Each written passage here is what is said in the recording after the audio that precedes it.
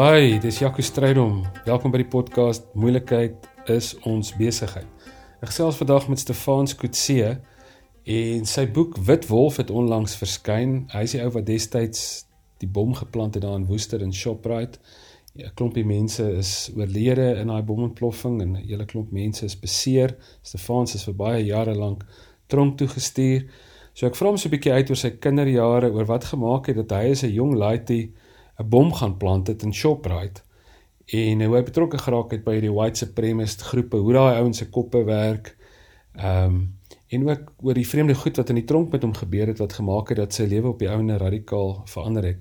Ek het 'n paar jaar terug vir Stefans gevra om op 'n afpakkamp met van ons Echo jong mense te praat en ek het daar gesit en gedink, ek wens die hele Suid-Afrika kan hierdie ou so storie hoor. Dis een van daai verhale wat 'n mens help om weer te glo dat verandering actually moontlik is en dat die Here nog steeds daai ding doen wat hy heel aan die begin gedoen het en dis om lig te maak uit duisternis, om iets goeds te maak uit slegte dinge, om iets moois te maak uit chaos en dat hy dit ook vandag nog in mense se lewens doen.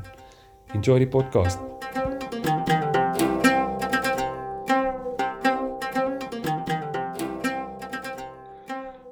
Hallo Stefans, lekker om jou te gesels. Hallo Jaco, is altyd lekker om saam met jou te wees.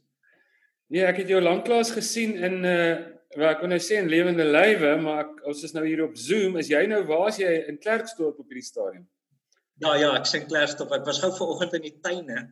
So ek lyk so 'n bietjie vuil van hierdie kant af. So as jy nader was, het jy geruik die sweet.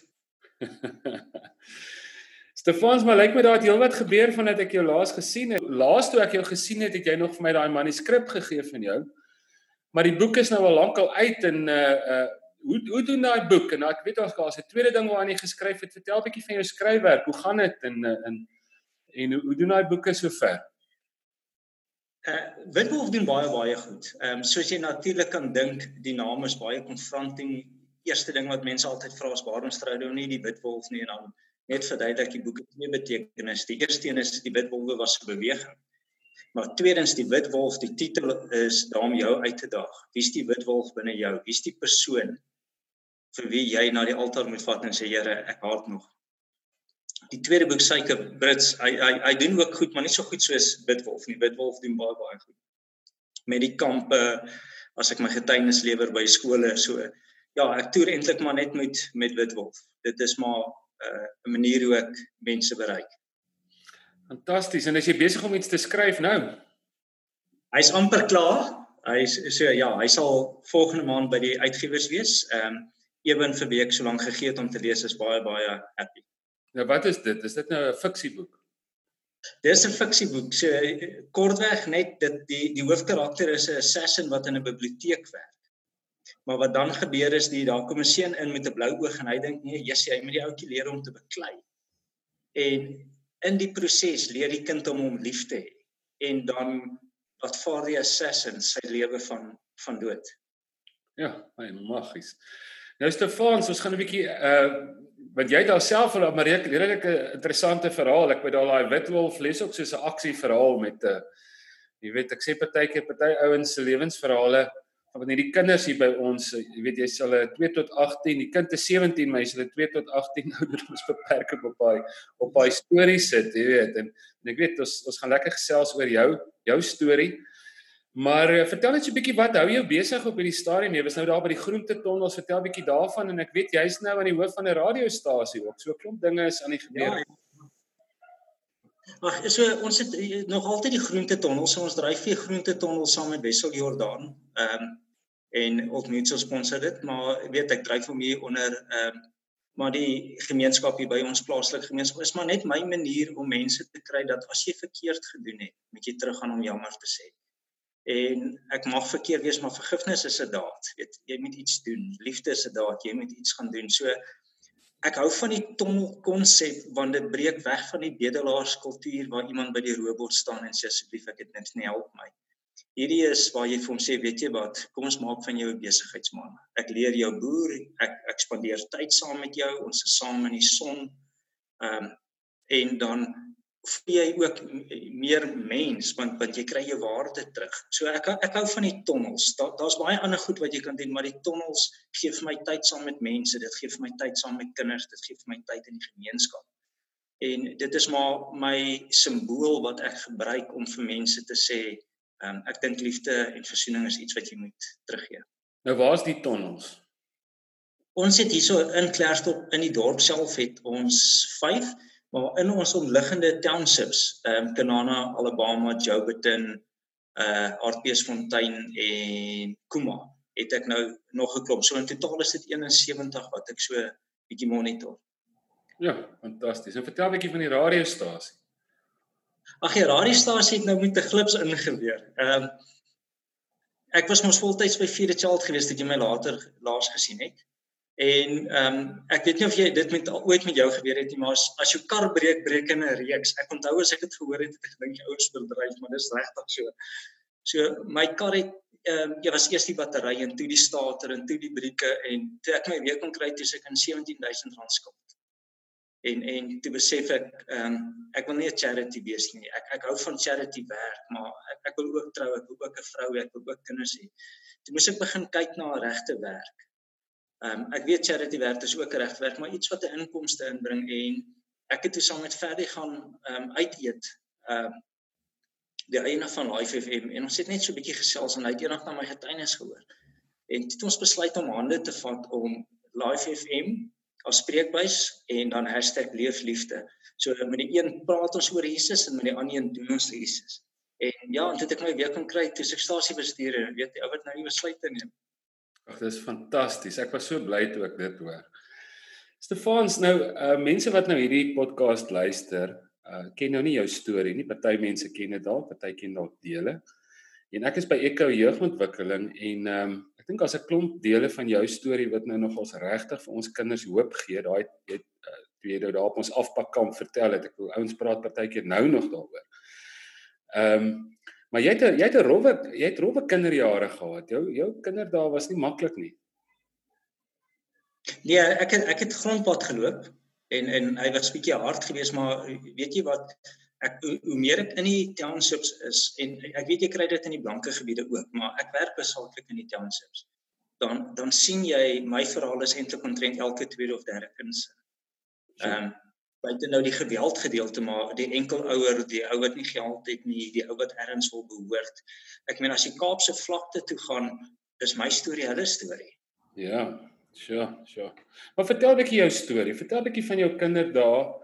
So 1 of 2 of 3 groot goed wat draaipunte was in jou lewe wat gemaak het dat jy op die einde in die tronk beland het. Wat miskien positiewe goed wat jy vandag weer onthou het wat vir jou iets beteken het. Is daar so 'n paar dis was soos 'n doringdraad, daar's 'n hoekpale, jy weet, wat die dinge aan die gang gehou het en in 'n sekere rigting ingedryf het. Wat sou dit in jou lewe wees? Okay, so die eerste een is toe my ma het my geld gegee om lekkers te koop en toe ek terugkom toe is my ma weg. Ek was 5 jaar oud.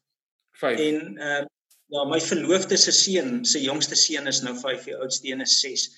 En partykeer as ek so na Dion kyk, dan dink ek, flip, was ek so klein. Ja. Nee, maar as 'n jong seun verstaan jy nie hoekom jy ma jou wil weg. En onthou my ma het my nie gesoen nie, sy het my nie gedruk nie, sy het nie kobaai gesien nie, sy het net geloop. Jy soek die fout by jou. Ja. Op daai ouderdom is mamma die belangrikste persoon in jou lewe, bietjie later pa, maar op daai ouderdom is dit ma. My pa het gedrink, alkoholist geword. Ek sê altyd dit was verkeerd omgery. Toe my ma my lewe moes wees, toe ek 'n ma nodig gehad en toe my pa my lewe moes wees toe sy alkoholist. So ek het die verkeerde kant van al twee munte gehad. Ja, sure. Ek meen daar is goed jy nou 5 was. Ekskuus net daai presiese insident Stefans. So jy het letterlik sy het jou geld gegee om lekkers te gaan koop en toe jy terugkom toe wat toe? Toe ek by die huis kom, toe is my ma weg. So obvious weet jy nie, sy my pa het besluit om te skei nie. Sy is net weg en jy dink sy kom net na huis toe, jy wag en sy kom net nooit huis toe. Weet my pa het by die huis gekom, ek huil, ek soek my ma en niemand verduidelik vir jou oor die mamma en pappa het besluit om te skei nie, weet. En daai vraagie binne jou is waarmee jy rondloop. Die klein detail vergeet jy. Wat ek wel onthou, daai tyd was daar sulke fireballs en knikkerballs. Nou die fireballs as jy hom so in jou mond gesit het, het gebrand. So ek wou dit gekoop het, want dan kyk ek my sissies wie hou dit die langste in ons mond. En my baba sussie die Knikkerbols, want hy brand ons nie. So en daai waar ek besluit, weet jy wat, ek wil nie weer lekkers eet nie. So lekkers beteken nie chocolates en daai nie, lekkers beteken daai wat die memory terugvat na Knikkerbols en Fireballs, sulke goed. En soos jy groter word, dan besef jy jou hele lewe het gedraai rondom die soeke na iets wat nie daar was nie. Sure. En toe jy nou by die huis kom, toe is jou pa nou daar en maar hy het 'n alkoholprobleem en hy kan ook nie lekker vir jou verduidelik nie in. En toe jy bly jy alleen by hom vir 'n ruk of wat? Ja, ons het baie lank by hom gebly. So twee goed vir my pa. My pa was 'n volskaalse alkoholist. Daai kan ek nie deny nie, maar my pa was terugskouend en selfs as seun was hy my hero gewees. Ek onthou as ons het nie 'n TV gehad wat ons voltyds TV kon kyk. Ek kon letterlik net maandag die laaste 15 minute van die I-team kyk. Want dan het al die aksie daar plaasgevind. Ons het nie TV gekyk nie, so ek moes in die tuin werk en die blok draf, maar my pa was in die kamer. Hy het gedrink en as hy dronk was, ons het geweet as my pa kamer toe gaan, buite in toilet toe gaan hy nie uit. Hy gaan nou drink totdat hy leeg is. Maar my pa het klomp tatoeëermerke op hom gehad en dit bly vir my 'n mooi memory. Ek onthou ek en my sissies het koutjies gevang en dit ons so ingekleer en sy so op die skouer, dan draai ons om ons en dan keer ons maar die ander kant en so. Alhoewel hy alkoholist was, het ek mooi herinneringe van. Ek kan nie onthou dat hy my ooit geslaan het. So dit is weet die goed en die sleg. By my ma het ek net die sleg. Sure. Maar toe later toe jy weg by jou pa.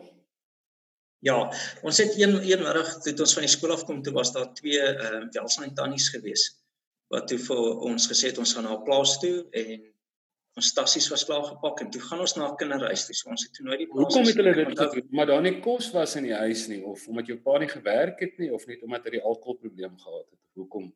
My pa het gewerk, maar ek dink sy groot probleem was omdat hy 'n volskaalse alkoholist was, het hulle gevoel dat hy nie die vermoë het na ons te kyk nie. Ek weet my pa's my here want ek onthou goeie goed vir hom, maar ek dink soos ek ouer sou geword het en hy nog steeds die alkoholprobleem gehad het, kon dinge erger uitgedraai. Ek weet as jong seun het ek altyd gevoel hulle het 'n fout gemaak. Maar terugskouend dink ek hulle het die beste besluit vir ons as kinders gemaak. Ja, dit is ongelukkig maar 'n feit. Ek dink nie 'n kind moet groot word in 'n huis van 'n alkoholist waar nog geen rehabilitasie is nie. En ook net terloops my pa het met dit ophou drink. So my pa het na die tyd sober geword tot die dag van sy dood toe.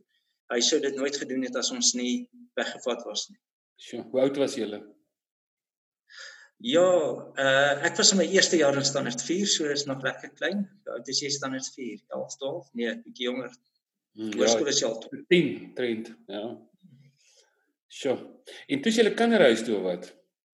Ja, en toe is ons Wimberg kinderhuis toe. Okay, en hoe was dit? Ek het van die kinderhuis net twee herinneringe wat bly my sal spook. Die eerste een is ek het letterlik 'n wond wat my altyd aan die kinderhuis herinner. So ons was in die kinderhuis, die ouer seuns wil altyd hulle merk afgee.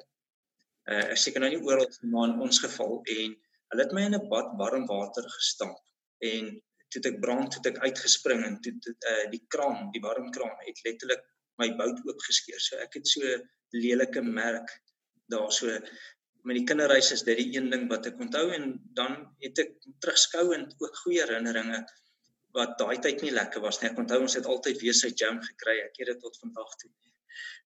Maar ek onthou as ons gebid het, dan steel ons die bakkie met die botter wat jy ten minste net botter op jou brood het.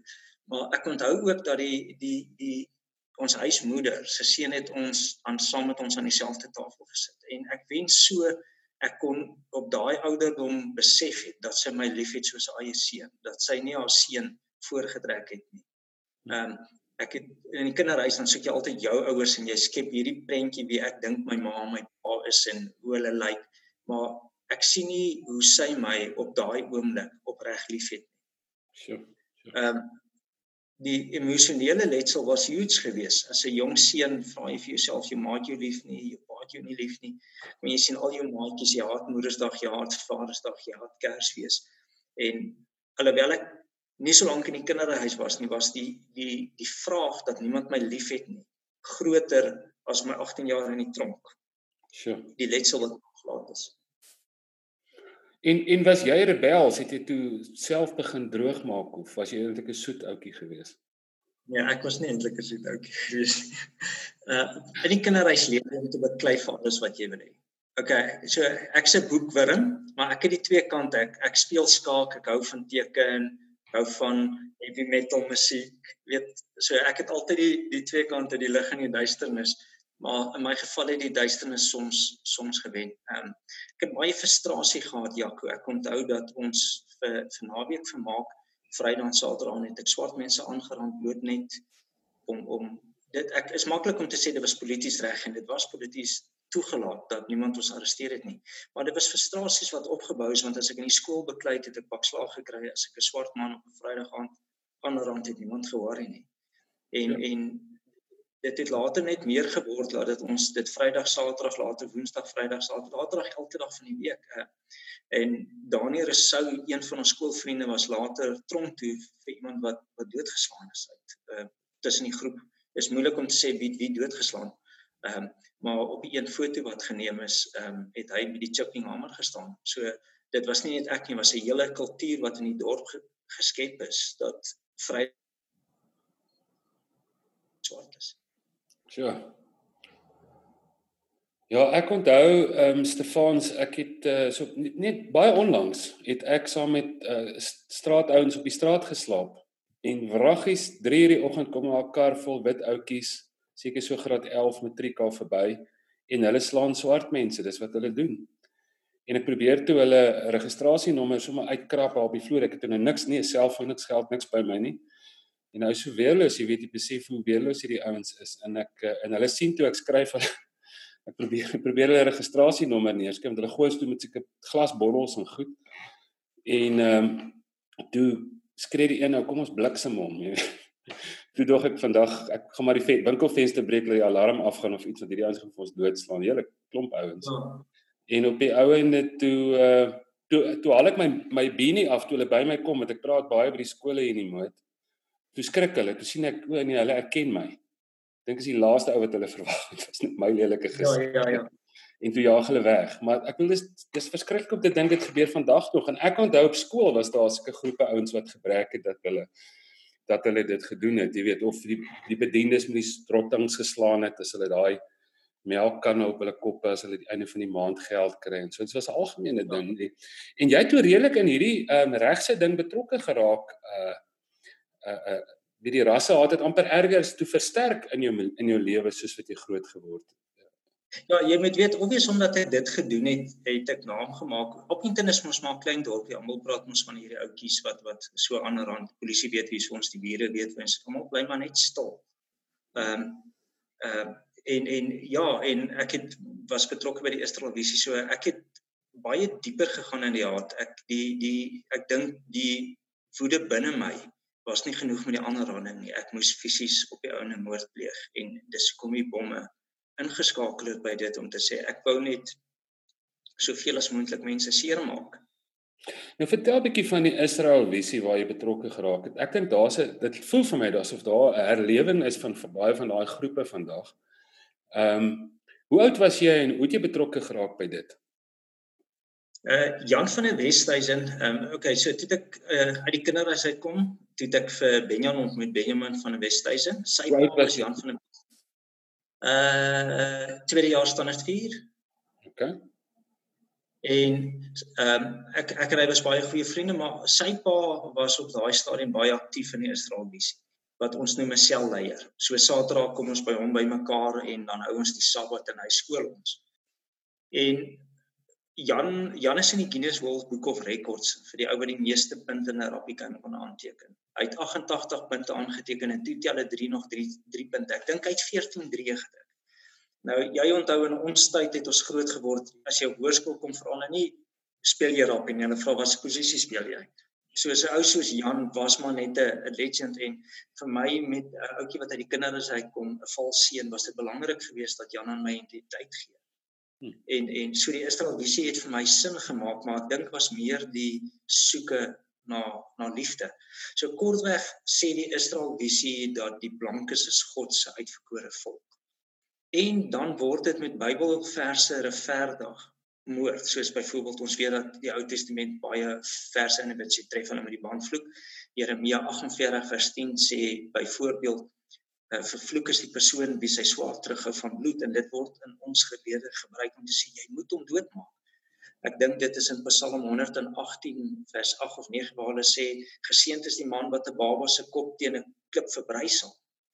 En daai verse word uit konteks uitgehaal om moord op die nie-blankes of die vyand te regverdig. En hulle glo ook nie in Kersfees nie, hulle hou nie die Sondag Sabbat nie.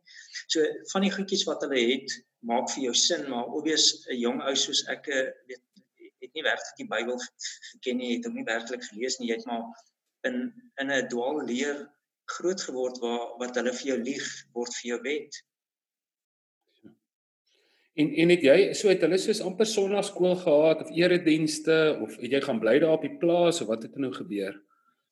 Ja, ek het later voltyds op die plaas gebly. Ek het skool gelos en op die plaas gaan werk. So ons het Sabbate bymekaar gekom as huisgesinne. So vir dan was dit betrokke as kinderhuiskind en toe later toe jy uit die kinderhuis uit soontoe. Ja. Okay. En wat toe gebeur het is omdat ek voltyds op die plaas gebly het, het ek nie net Sabbat onderrig ontvang nie. Ek het ook met Jan deur die week onderrig ontvang want hy doen Bybelstudie en dan deel hy goed met my. En tipies fanaties, weet as jy eers in is, gaan jy net dieper. Jy kom nie sommer uit nie. En dan begin jy die mense wat nie soos jy dink of glo nie haat, want hulle is die vyand. En ja, as jy eers op daai stadium is waar ons en hulle vir jou alles hoe jy na iets kyk, dan sit jy op 'n gevaarsone waarin ek was, waar moord net 'n stapie weg is. En wat dit maklik gemaak het was my hele lewe tot op hede. Ek kom uit 'n apartheidstaat uit waar die polisie nie omgegee het aan swart mense. Nou nie al die polisiemanne en ek generalize nou doodgemaak word nie. Ons weet van vlakplaas, ons weet van die soldate. Ons het op skool bomdreigemente geoefen, ons het geweet hoe lyk 'n handgranaat en pop-ups. So dit was altyd ons en hulle is die vyand. Ja, ons het nog op die skool kadette geloop, so ons wou na skool definitief weermag toe gegaan het. En toe die dag toe ons besluit om mense dood te maak, toe is dit daar nie 'n ander keuse as ja nie, want my hele lewe tot op daai stadium het fakkels gehad wat sê dit is die weg. En toe het jy nou deel geword van hulle bomsquad, of hoe sal hulle ou dit nou verduidelik? Ja, wat sê maar reguit soos hy is. Want ons was definitief nie vryheidsvegters nie. Okay, en hoe dit toe nou gewerk? Okay, so wat gebeur het Jan het die teikens geïdentifiseer, hy en Benjan, en ek op daai stadium Cliff en Koper het ontsnap. Hulle was betrokke by die 94 voorverkiesing bomaanvalle. So hulle toe na ons plaas toe gekom, hulle het eintlik eers in PI geskuil, maar hulle daar vir Sanet de Wet vermoor. En toe skuif Tommy hulle na ons toe. En terwyl jy ons daar sit, ons nou sit jy met 4 ouens wat fanaties is en 4 ouens wat besluit ons wil soveel as moontlik mense doodmaak. Maar die eerste goed wat ons gedoen het was sabotasie, kragmaas en so aan, maar jy weet dit al nie koerantopskrifte nie. Jy kry op die plaaslike koerant bladsy 3 'n klein artikeltjie. En jy moet eintlik fisies mense doodmaak voordat jy jou stem as 'n terroris buite kan kry. En Cliffy Koper, Jan, Tommy Thompson het 'n eed afgelê dat hulle voor 'n sekere datum moes koppe vat en 'n bloedeed en ons het toe die datum was toe gekies op 24 Desember wat 2 betekenisse het. Eerstens die ANC het op 23 Desember 1985 gebom en ons in 2 checkers geplant. Maar tweedens omdat die Israel visie nie in Kersfees glo nie. En Kersfees word tradisioneel al lank in einde Oktober begin November gevier. Was dit ideaal geweest dat die mense as hulle in die toekoms die liedjie hoor, weer daai trauma kan deurgaan. So die datum was vir ons baie goed geweest dat as die mense op daai dag doodgaan, gaan ander mense op Kersdag wat die Israel visie geglo die valsgod Jesus se geboortedag is. Die sol die songod kan hulle doodvier. En verse wat aangehaal is dat in die Bybel is geboortes geseëvier met die dood van ander mense, soos byvoorbeeld Josef, die pottebakker of skinker, is doodgemaak. Ek dink was die pottebakker, die broodbakker, en later weer met Herodes. So ons sou as Israelisie dieselfde doen. Ons sou met 'n verjaarsdag eintlik doodmaak. Sure. Nou wat vir my interessant is net van hierdie verhale en ander verhale is dat julle die ouens was wat dit moes gaan doen. Wat het Jan gedoen? Het hy nooit self die bomme gaan plant of so? Jan was die uitsondering op die verhaal. Gewoonlik is dit die ouens wat die opdragte gee, doen dit nie self nie. Okay. So Jan was saam met ons gewees. Maar ek onthou die dag was hy verskriklik bang gewees. Toe hy verby my loop, toe kon ek sien hy's bang. Ek het ook ek noem dit ook in Bidwolf. Ek het lank vir hom gewag. Ek dink nie hy wou nie, maar ek dink hy het nie die moed gehad om te sê ek kan nie. Okay. En ek was te dom om nie iets te sê ek kan nie. En daai dag het 'n enorme effek op jou lewe en 'n klomp mense se lewens gehad. Vertel bietjie hoe dit afgespeel het. Jaco, dit klink nou breed, maar nadat ek die bom afgesit, ek het nooit 'n gevoel gehad wat dit lekker was nie. Ek het nie mense doodgemaak omdat ek genot het dit vir. Maar ek onthou toe ek kar toe loop, toe ek gesien Mark Hammond het sy bom in sy hand. Hy het nie sy bom gedoen. Ek was woedend, want ek het geweet die bom kan nog mense doodmaak. En daai wat ons gesê het, ons wil hulle almal doodmaak. Dis letterlik hoe ek het geglo het. Ek en Cliffy het daar was 'n surf kompetisie wat hulle genoem het Gunston 500. So ek en Cliffy het altyd gesê ons wil kyk wie kan eers 500 mense doodmaak. So ek was net woedend dat daar so min mense dood is. En toe ek later hoor daar's kinders dood. Toe tree realiteit uit. En ek weet is maklik om te sê, Stefans, as jy bom plant, moet jy weet kinders gaan dood.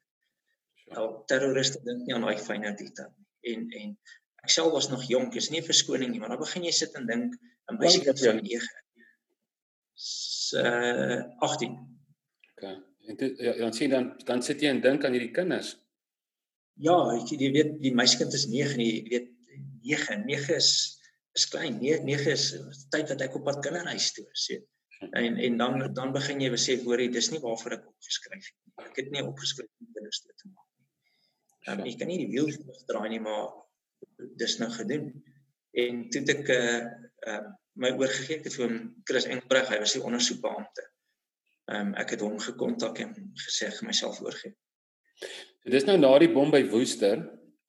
Ja. En was dit julle eerste groot bomplant ding waarvan jy deel was? Ja, waarvan ek deel was. Direk na ons het die groep in Rustenburg ingeskakel. Die bomme was gedoen onder die vleuel van boereaanvalstroepe. En in Rustenburg is daar op die 4 en 5 Januarie nog 3 bomme detoneer.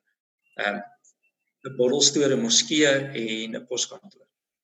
Okay. En toe het julle nou, jy het vir my op 'n stadium vertel, hoe het julle weggekruip in die veld en so aan, voordat jy nou gaan oorgee. Vertel 'n bietjie van daai tyd. Okay, so dit ons voordat ons begin het met die bomme, het ons 'n boskamp in die veld gebou. So hy was lekker goed toegesteek. En ons het daarso gebly, waar ons opleiding gekry het, waar ons geleer is met die Israel visie.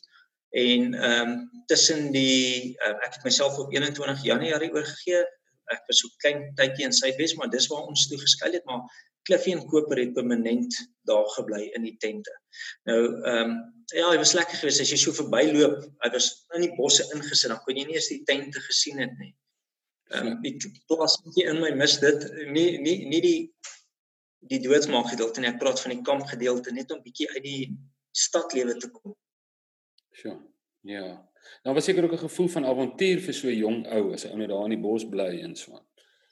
Ja nee, ek meen nou, jy is nou Tarzan, jy is nou Rambo, want is anders, ek meen jy slaap in 'n tent en die bos, weet, ek was nooit op die grens nie, so maar jy het daai oorlog gevoel, ek is nou, ek's 'n rebel, ek is daar.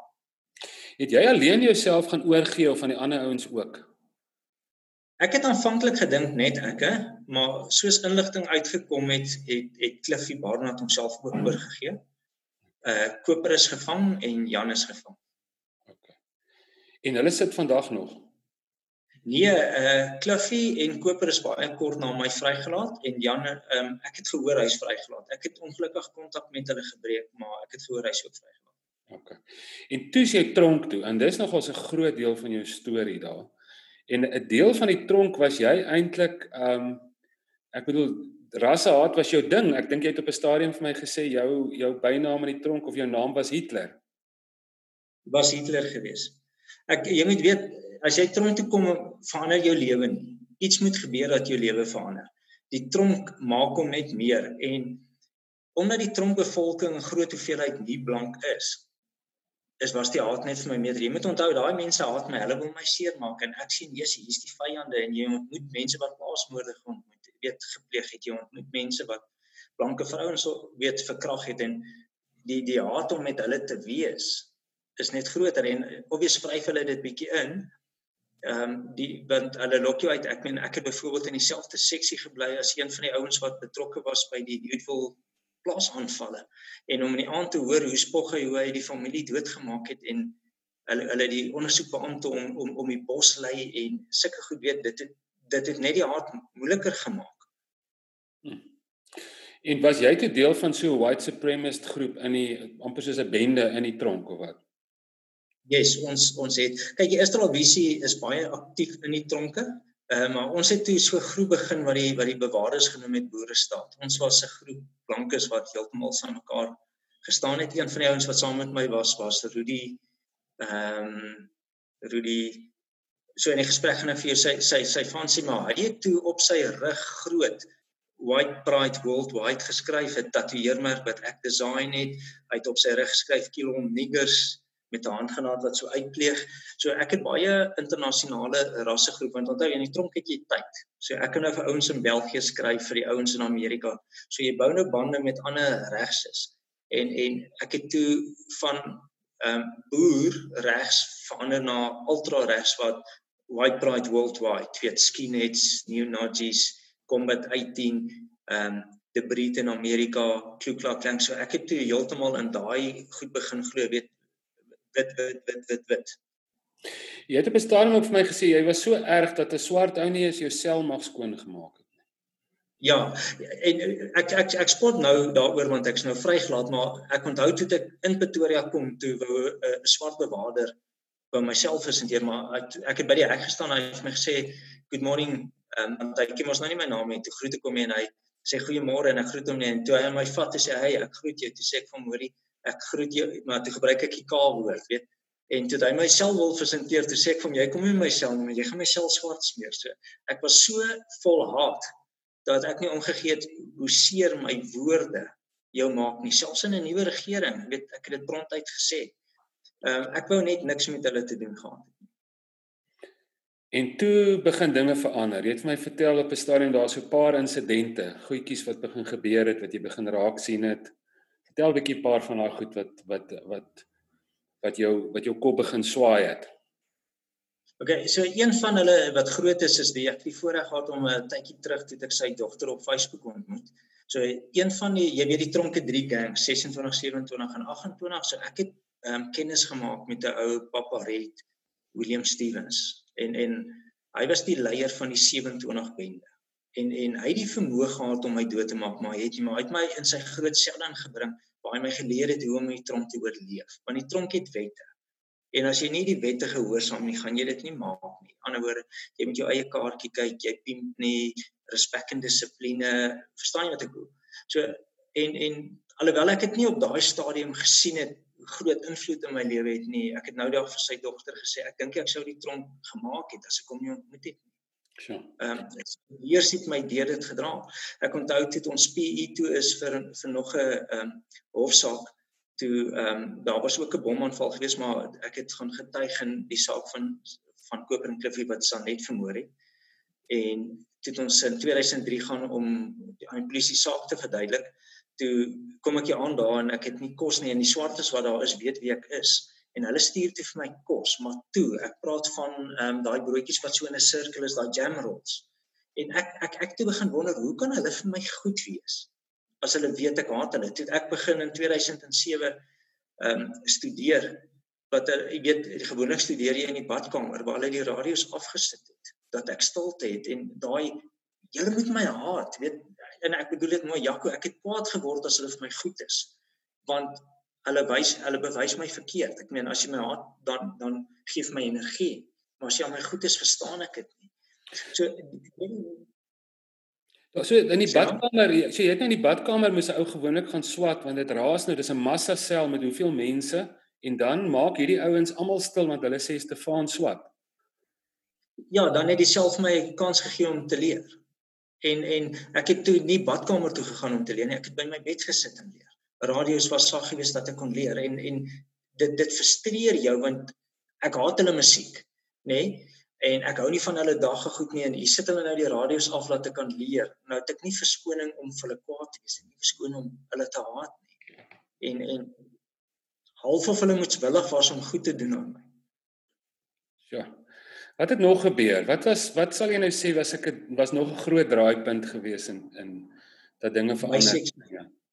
My seksie hoof. Ek wil by Eugene kom, maar my seksie hoof was Spexa Sibia. En toe ek in die seksie inkom, het hy gesien hier sit hy met 'n groot probleemmaker, maar hy was baie slim geweest. Hy het vir my gesê as ek die seksie skoon maak, kan ek gaan boeke soek en ek's 'n groot leser. So ek moes vir hom leer koffie maak het en hy het my toe eintlik geleer om diensbaar te wees. Hy het my geleer want ek moes die badkamer skoon maak, die vloere skoon maak, vir hom koffie maak.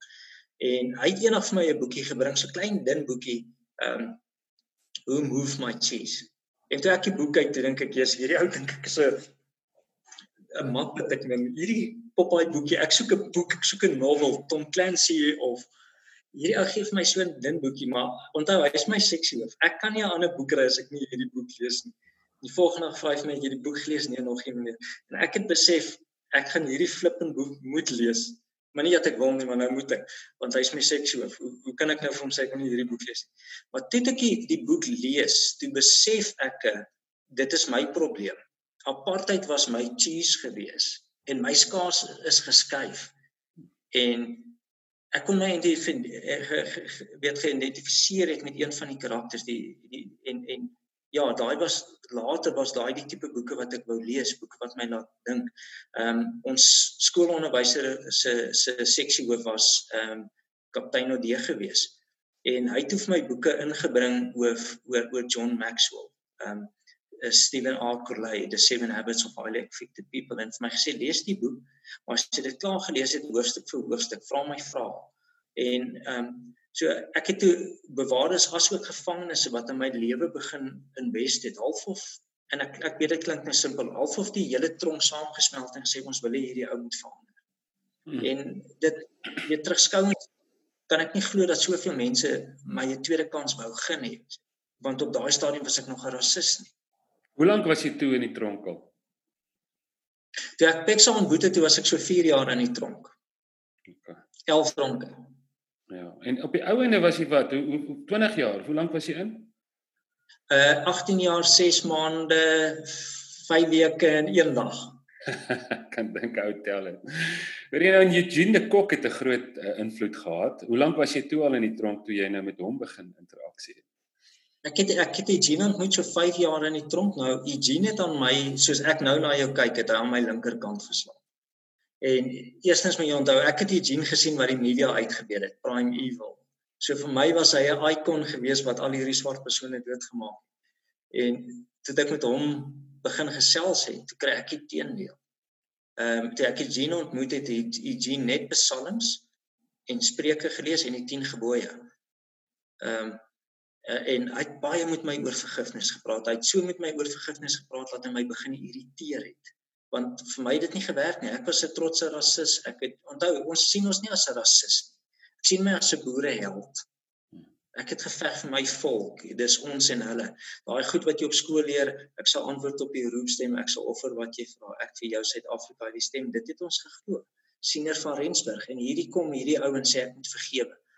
En omdat ek lief is vir geskiedenis, het hy eendag vir my iets gesê. Hy het vir my gesê, Stefan, as jy eendag in die hemel kom, gaan al die boere, vroue en kinders wat in die Tweede Vryheidsoorlog dood is, jou aankla, want jy haat die ANC, maar jy's nie beter as hulle. En ek het toe agterkom, dis dit. Ek en die ANC is dieselfde, ons maak mense dood. Hoe kan ek beter wees as hulle? Ja. En wat gebeur toe? Toe help Eugene my laat ek 'n brief skryf aan die Hooggeregshof dat ek vergifnis wil vra aan die slagoffers. Die tronk het dit toe die hof het dit afgekeur en my terug tronk toe verwys. En gesê ek moet eers 'n program doen, restorative justice. En ek verstaan dit. Ek meen met my tronkfile wat saamgaan hof toe het hulle nie geweet of my motief edel is nie. Maar restorative justice was 'n jaarlang program wat jy kyk na vergifnis, want baie mense dink vergifnis en versoening is dieselfde ding. Dit is nie. En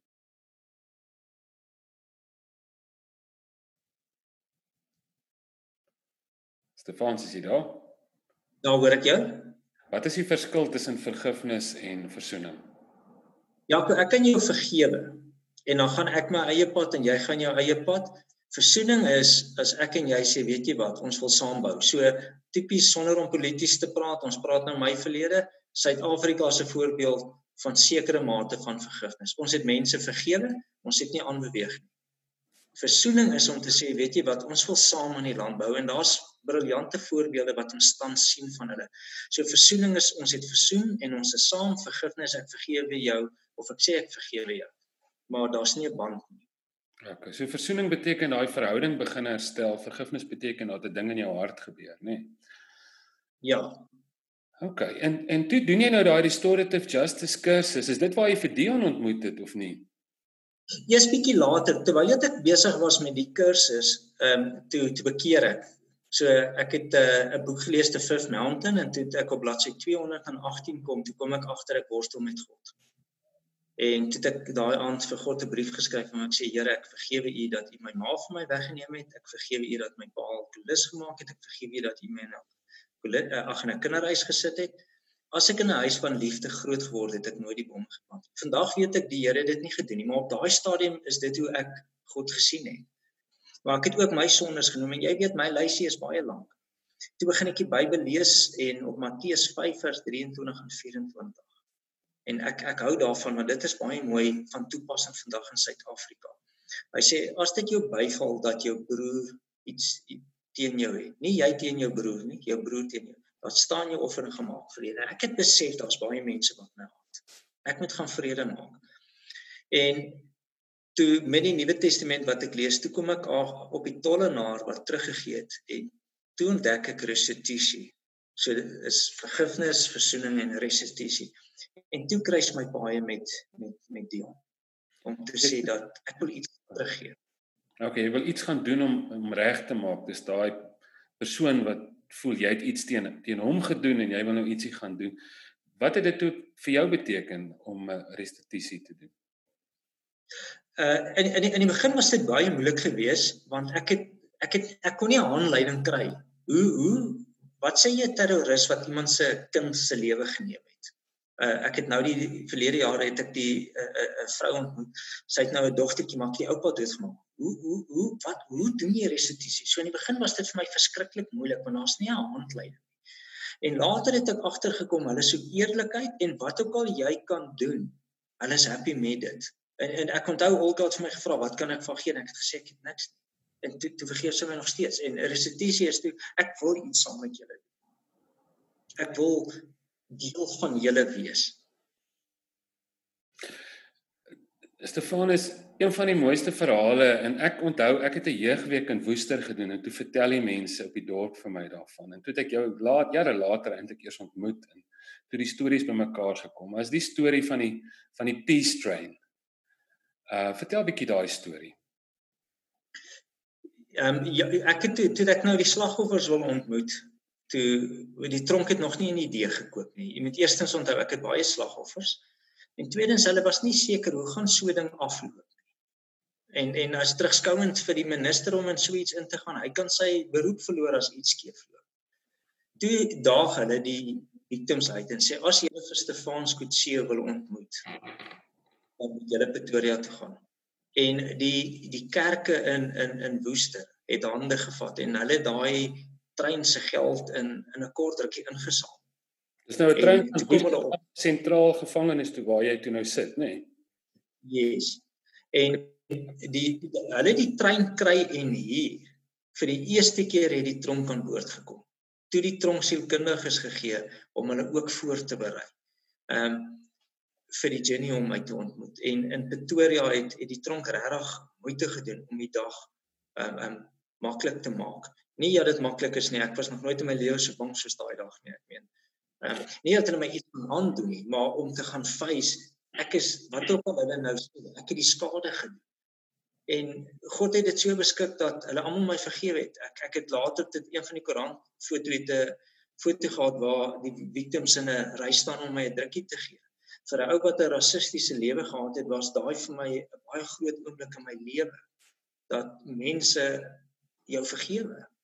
En ek praat, Jaco, dis 'n gruweldaad. Ek meen, ek was nie 'n engeltjie gewees nie.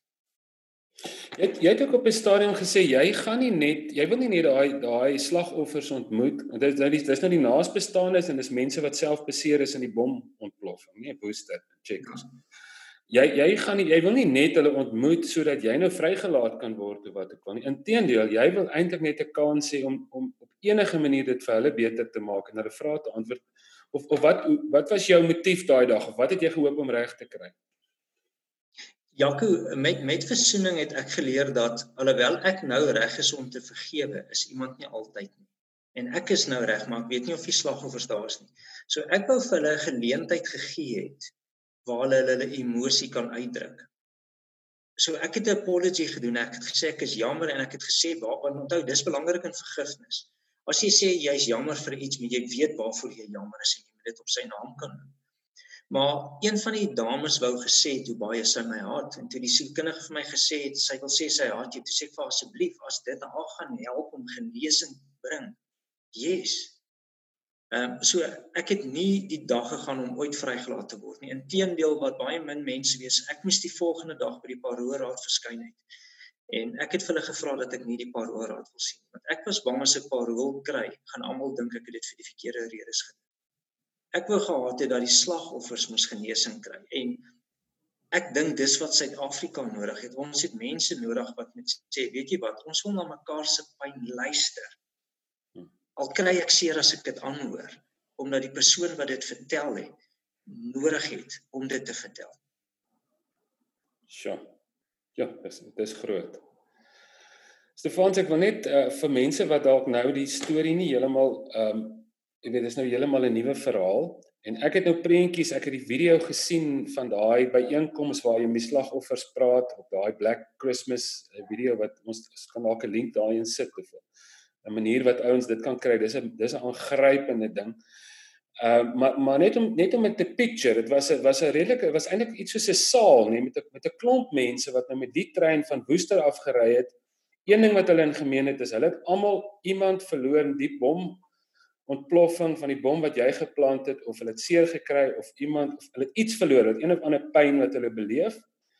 En toe kom die hele trein vol mense by die tronk aan en daar's toe nou 'n tipe saaltjie met jy weet en jy fasiliteerder en jy kry 'n kans om hulle toe te spreek of hoe dit gewerk.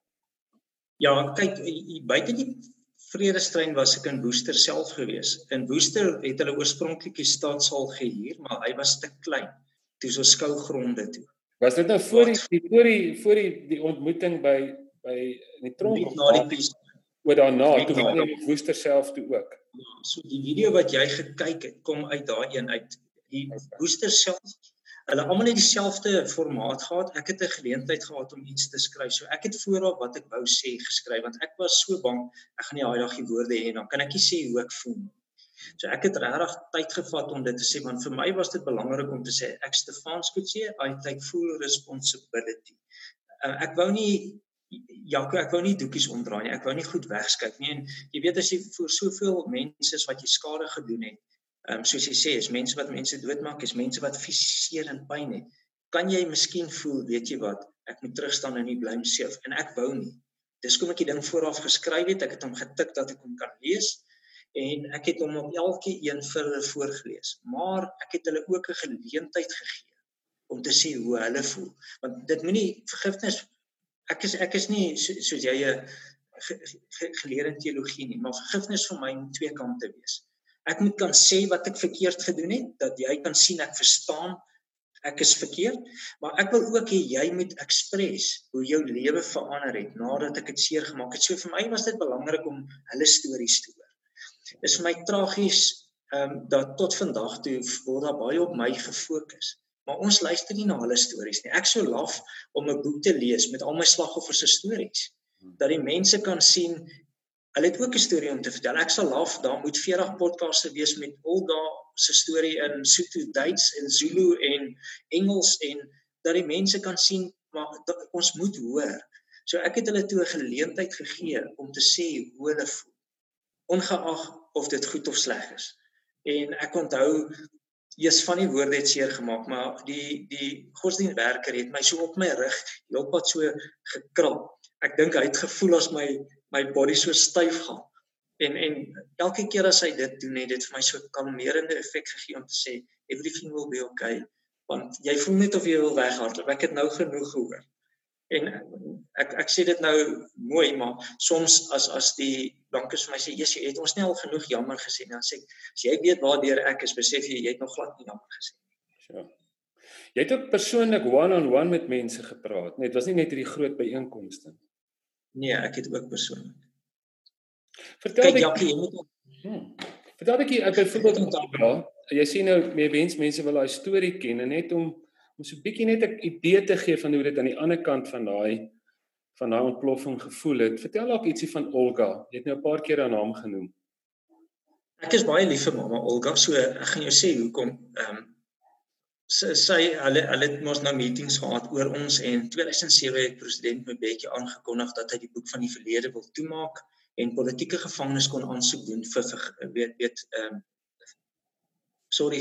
vir amnestie. En prinsipiele paarde, my naam het op die lys begin. En sy toe saam met mense op Pretoria toe gekom met my om te ontmoet. Haar eerste woorde aan my was, "I'm not here to forgive you." Maar toe het ek my storie vir haar vertel, toe sien sy die kind raak. En toe vergewe sy my nog steeds. Maar dis nie waar sy gestop het nie, en dis kom sy vir my so groot is, Jaco, want hier in Suid-Afrika, en ek praat nie net nou polities nie, ek praat algemeen, as baie keer as jy iemand vergewe, dan sê jy, ek kan nooit weer met hom te doen nie. Olga het nie daar gegaan nie, sy het na die mense toe gegaan, en gesê, I spoke with Stefans, please forgive you. En sy het hulle nie gevra om my te vergewe, en sy het hulle gevra om at least net na my te luister. Maar hoekom het sy nodig gehad om jou te vergewe? Wie het sy verloor? Sy is baie ernstig beseer in die bomaanvalle, en inteendeel, sy tot vandag toe ly sy nog steeds aan die lessels, sy gebruik medikasie vir die pyn. En sy sê baie as sy weer die pyn voel, selfs vandag nog, dan moet sy sê, I did forgive Stefans, I know who did it. Sy het sedert die bomontploffings in 96 sit sy nog steeds met die mediese uitgawes in so 'n mate dat haar kinders kon nie by haar groot word nie. Want sy kan nie lank staan nie, sy kan nie ver loop nie. So haar suster kyk na haar kinders. Sure. Stefans, maar jy het op 'n stadium toe jy nou uit is, toe jy die Comrades gehardloop of iets vir Olga, as ek dit reg het. Ja.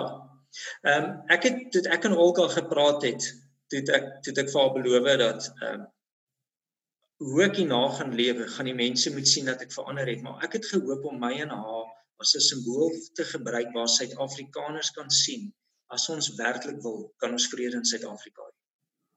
En my grootste droom as kind was om die Comrades te hardloop. Jy weet, ek is 'n skrale ouetjie, ek kan nie vir die bokke speel nie, hulle tackle my dood jong. So, ek wou soos Bruce Fordyce hardloop. En wat toe gebeur het is dat met Olga wou ek 'n simbool gee. Onthou, sy het my klaar vergewe. En omdat die Comrades die groot ding is wat ek in my lewe wou doen, wou ek nie die medalje hou nie. Ek wou die medalje as 'n simbool gebruik het van restituisie. Ek gee iets terug. Ek sê die belangrikste ding in my lewe terug, want toe ek die Comrades gehardloop het, ek nie baie geld gehad nie. Ek huisie hier, ek het nie 'n kar nie, ek het nie baie klere nie. Al wat ek kan gee, is my Comrades medalje.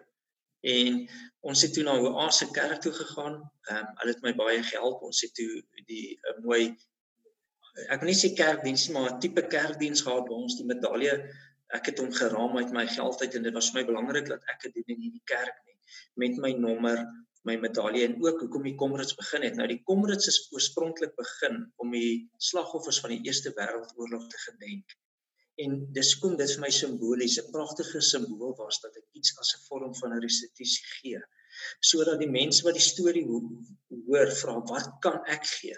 Al is dit net kennis, al is dit net tyd. Ek wil, jy sê nou, ek het nie veel geld verdien. Jy sê bietjie, wat het jy verdien op daai stadium? Ek het R5,000 'n maand verdien. OK, R5,000 'n maand, jy moet 'n woonstel hier en jy het nie 'n kar gehad nie en dit het rof gegaan. Jy moet klere koop en die lewe is duur.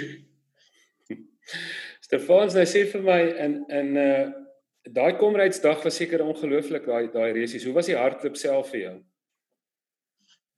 Die vooraf was vir my amazing geweest. Ek onthou ek het daar gestaan en iemand wat langs my gestaan het, 'n vrou het gesien, dis my eerste een, toe sê sy vir my, jy moet onthou, hy's baie vinnig verby, toe gee sy my 'n drukkie.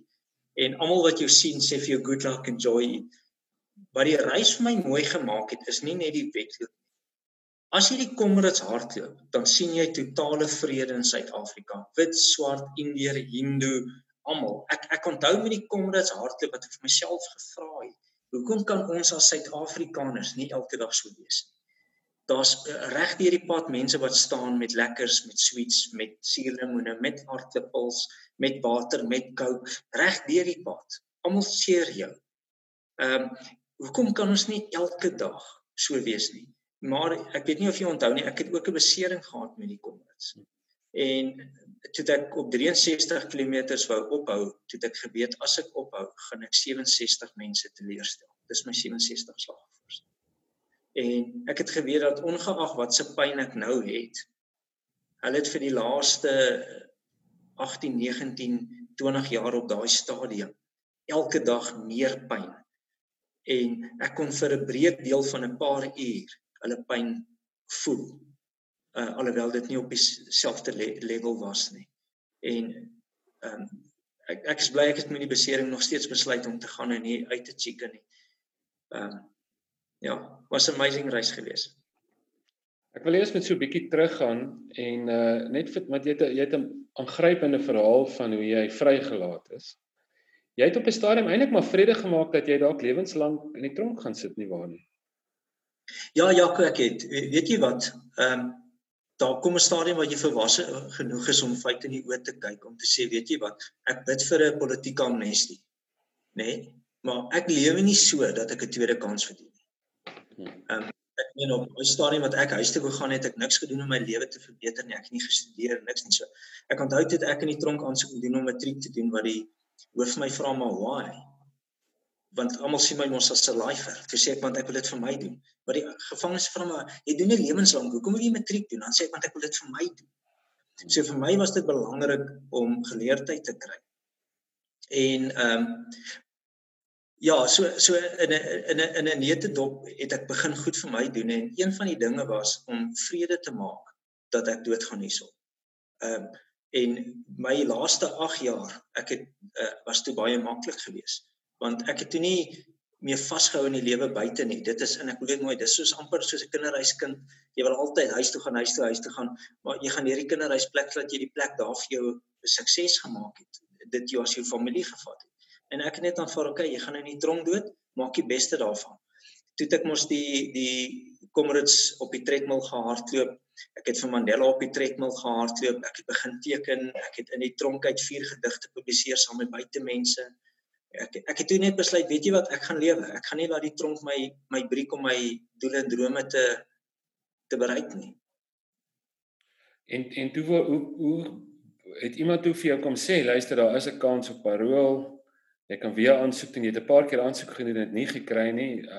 Hoe het dit uiteindelik gebeur dat jy vrygelaat is? Op 8 Desember 2014, my naam is Daniel Stefanus Kutse, maar almal ken my net as Stefans. So in die tronk praat hulle Daniel Kutse met my nommer. Weet, dit was my naam op dat ek verskyn vir die paroolraad. Sorry. Dit my naam op die lys verskyn dat ek verskyn vir die paroolraad, maar ek het nie gekyk nie want ek weet ek qualify nie. Toe het iemand na my toe gekom en gevra, weet jy, ken jy nie vir Daniel Kutse nie? Ek sê ja, dis ek. Hulle sê toe vir my, nee man, jy verskyn by die paroolraad. Ek sê toe, nee man, moet nou nie so speel nie, julle speel rof. En toe het ek gaan kyk en so waar is vet, daar staan my naam. En toe het ek nou gaan navraag doen, toe sê vir my, ek gaan nie paroolraad sien, maar my slagoffers kom af. Hier is 'n boekoe En dan daai een vrou wat gesê het, I hate you. Hulle het altyd gepraat van die vrou wat sê, I hate you. En toe weet ek, flip het, daar's nie manier dat jy in die volgende 40 jaar huis toe gaan nie. Dus sy gaan jou sink. En toe ons by die Paroe Raad is, toe het sy die Paroe Raad gevra om my tweede kans in die lewe te gee. Harris se boek het 'n lys gehad met baie van die slagoffers wat my vrylating ondersteun het en gesê het ons wil hê om 'n tweede kans gee. En ek onthou toe ek by die Paroe Raad is, toe vra hulle vir my, wat kan ek sê? Want jy moet mos redes gee hoekom jy dink jy kan huis toe gaan, maar as terroris, wat kan jy sê? Toe het ek net gesê, wat ook al julle besluit, ek is happy met dit, ek het daai innerlike vrede. En toe het ek buite gaan wag en toe ek terugkom, toe sien ek Harris se glimlag en toe weet ek, pappa gaan huis toe. Ja, hoe lank daarna is jy toe nou vrygelaat?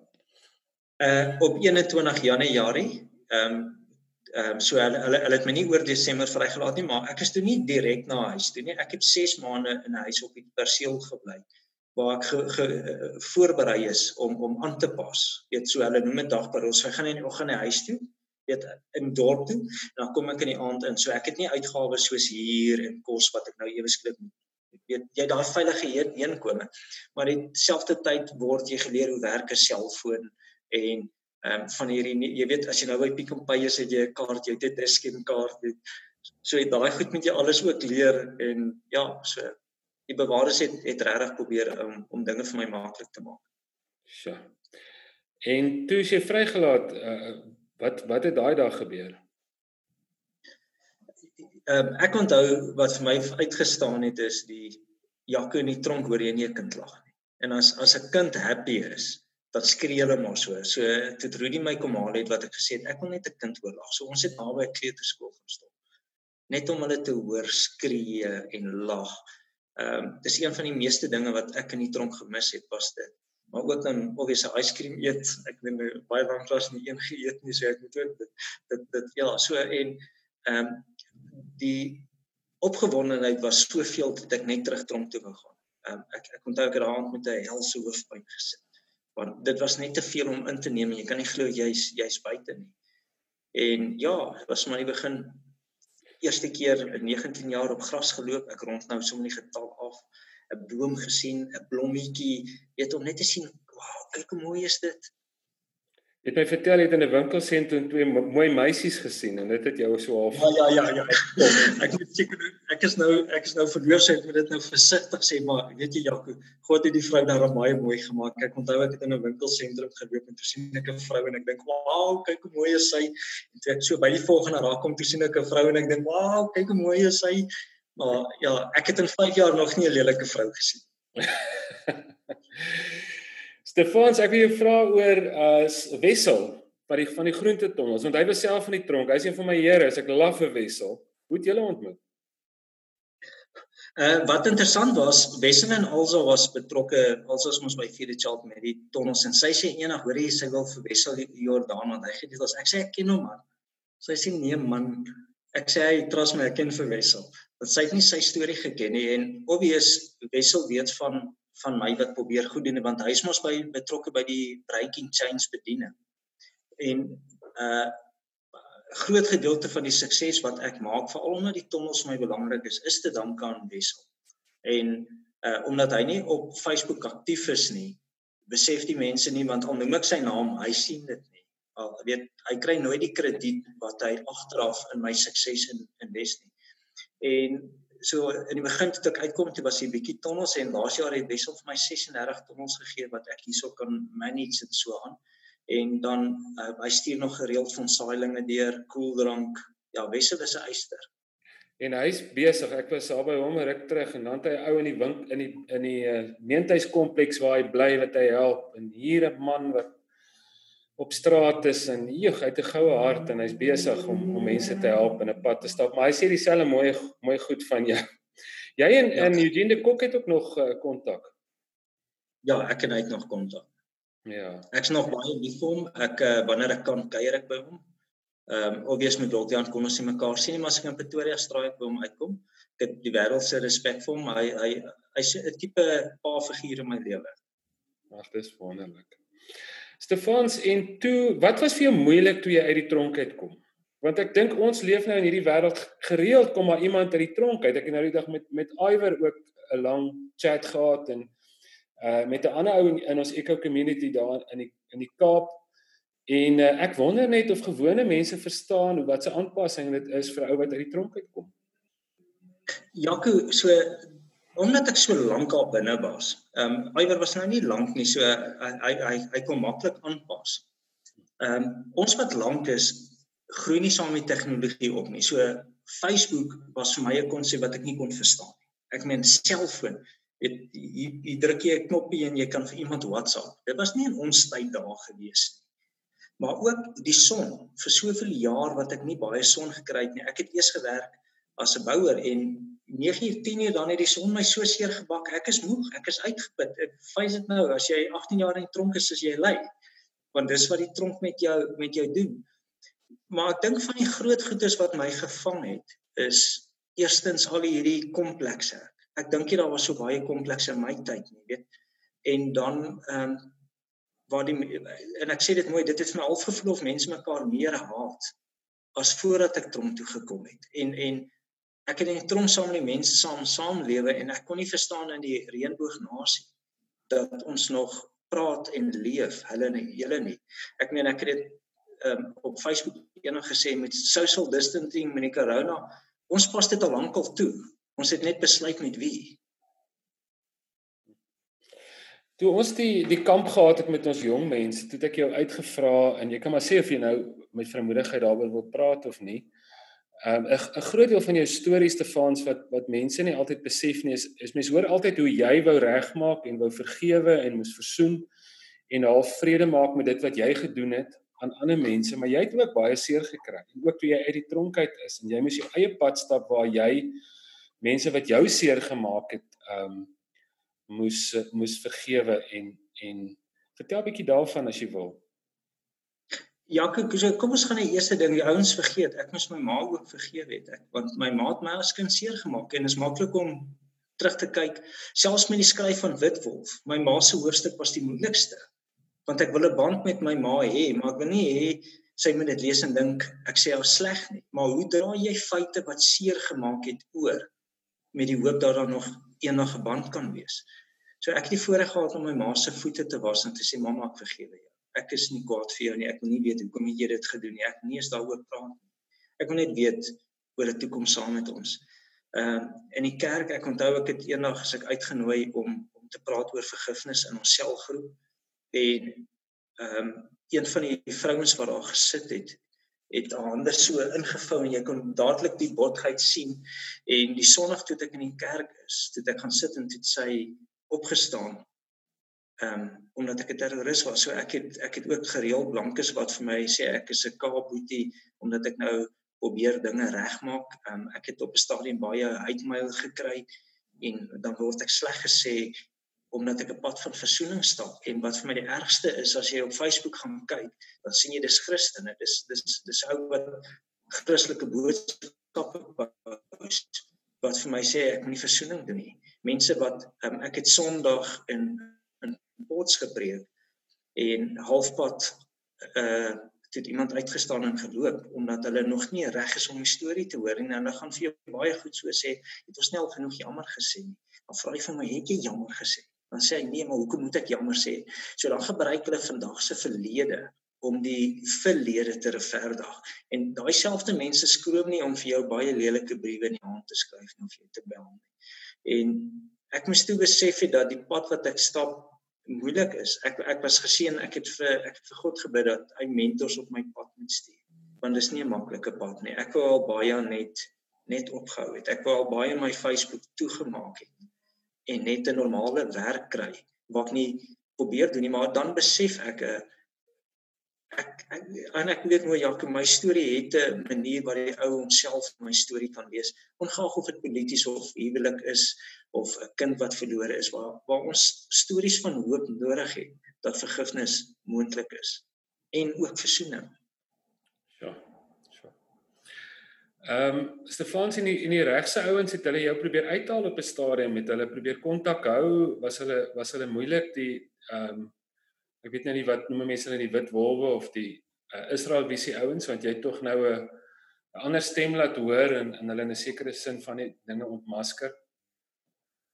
Ek weet dat ek is baie gedreig en ek weet daar gaan altyd mense soos hulle wees wat my haat, want onthou as ek daar was, sou ek ook iemand soos ek gehaat het. Maar ek het, en dit klink net swaar, maar ek het vrede gemaak dat hulle my eendag gaan doodmaak. Ek onthou Deedrey my verloofde, ek het ook vir haar gesê, ek weet dat hulle my eendag gaan doodmaak en dit is iets waarmee ons saam moet lewe. Ek bid net dat God my genadig sal wees dat my vrou en my kinders nie deur regses doodgemaak word weens my keuses nie. Maar Jesus sê tel op jou kruis en loop. En ek kan nie toelaat dat mense my dreig sodat mense wat 'n ander uitweg kan sien nie. Dis maar iets waarmee ek vrede gemaak het, Jaco, dat dit is hoe dit gaan wees. Hoe gereeld raak jy moedeloos? Met Senekal baie. Dan kyk ek en dink ek, hoekom probeer ons? Weet ek kyk na wat jy doen, ek kyk wat na Skalk doen, ek kyk wat na Bouwer doen, ek kyk na Iwer en ek dink, hoekom probeer ons nog? En dan het jy maar net môreoggend 'n lekker sterk beker koffie nodig, goeie nagrus. En ek het 'n besluit geneem dat ek sekere mense op my Facebook het stars. Jy, Barend, Iwer Swarts, Iwer Price. Ouens was van wie ek inhou om te kyk. Ek kry elke dag by Ronel pragtige boodskappe. En dan blaai ek deur om te kyk, weet jy wat, ek is nie alleen nie. Want dis wat my soms moedeloos maak. Dink ek is alleen, maar ons is nie. Nou, hoe lyk die toekoms? Waarvan droom jy? Wat gaan nou gebeur? Wat jy graag die toekoms lyk regkry? Die toekoms lyk baie groot. Ek wil weer vir Barend gebruik want ek het in die week vir die verslaggewer wat sy artikel gedoen het net in Barend. Ja, en ek het net vir Annelies dankie gesê want ek het gedink sy het 'n pragtige artikel geskryf, maar ek voel ook dit is nodig. En my toekoms is volgende jaar voltydsbediening. Ek gaan nog steeds by die radiostasie wees, maar gaan meer uitwees. Ek het 'n visie om nuwe goed op die radio te bring dat mense net 'n ander stem hoor. Ek wil meer sigbaar wees. Ek is amper klaar met my boek Parool. Ek is baie ver met my boek Tronk. So hopelik dat mense die stories kan sien en hulle self raak kan lees. En dan in Januarie het ek my babatjie, so ek is super opgewonde om King David vas te hou. En ja, maar net so te lewe dat ek moed kan gee. Ja, wel jy gee vir 'n klomp van ons moed. Ek wil net om na jou te kyk, Stefans. Dit is so lekker. En wil jy net iets sê oor waar kan hulle jou boek kry? Ek weet nie daai video Black Christmas, hoe kan ou dit in die hande kry? Kan mense jou mail of bel as hulle jou wil kry om met hulle te kom praat? Ek het jou nou al 'n paar keer gesien waar jy met groepe praat en ek moet sê dit was lewensveranderend, so ek wil enige ou wat dit luister eintlik aanmoedig om dit te doen. Waar kan ons meer inligting kry? Jy kan dalk van hierdie inligting wat jy nou sê, sal ek sommer onder aan die podcast ook sit en dan kan ons net op dit klik. Okay, so die boek Wit Wolf kan hulle by enige goeie boekwinkel kry. As jy in Baken Books of Exclusive Books kom en hulle het nie die boekie vra vir die boek. Jy kan hom ook direk van NB Uitgewers bestel. As jy wil hê ek moet met jou of jou mannegroep praat, kan jy my kontak per e-pos dsk22@gmail.com en chat met my op Facebook. Ek dink Facebook is 'n goeie plek om mekaar te connect, mekaar se siele te kry waar ek van jou kan leer en jy van my kan leer. En dan belangrikste, voordat jy my boek koop, moet jy ook onthou om jou boek te skryf want jou storie moet vertel word. Stefans, ek sê vir jou verskriklik dankie. Hulle sê teken van 'n saint, een van die eienskappe van 'n saint is jy voel altyd so bietjie beter oor jouself as jy met die persoon gesels het. En ek het dit nog elke keer beleef. Ek sien nou die dag daai foto waar ek en jy op die Wilgerivier daar op die boot ry en toe jy my nou gebel het oor daai boek storie wat jy gehad het, daai boekfees wat ek nou ongelukkig kon bywoon nie, maar dis altyd so lekker om met jou te gesels en ek hoop so die hele Suid-Afrika kan die evangelie verstaan soos jy en kan die wêreld verstaan soos jy en jy's regtig vir ons almal 'n baken van hoop. Verskriklik dankie ook vir hierdie gesprek. Hoor.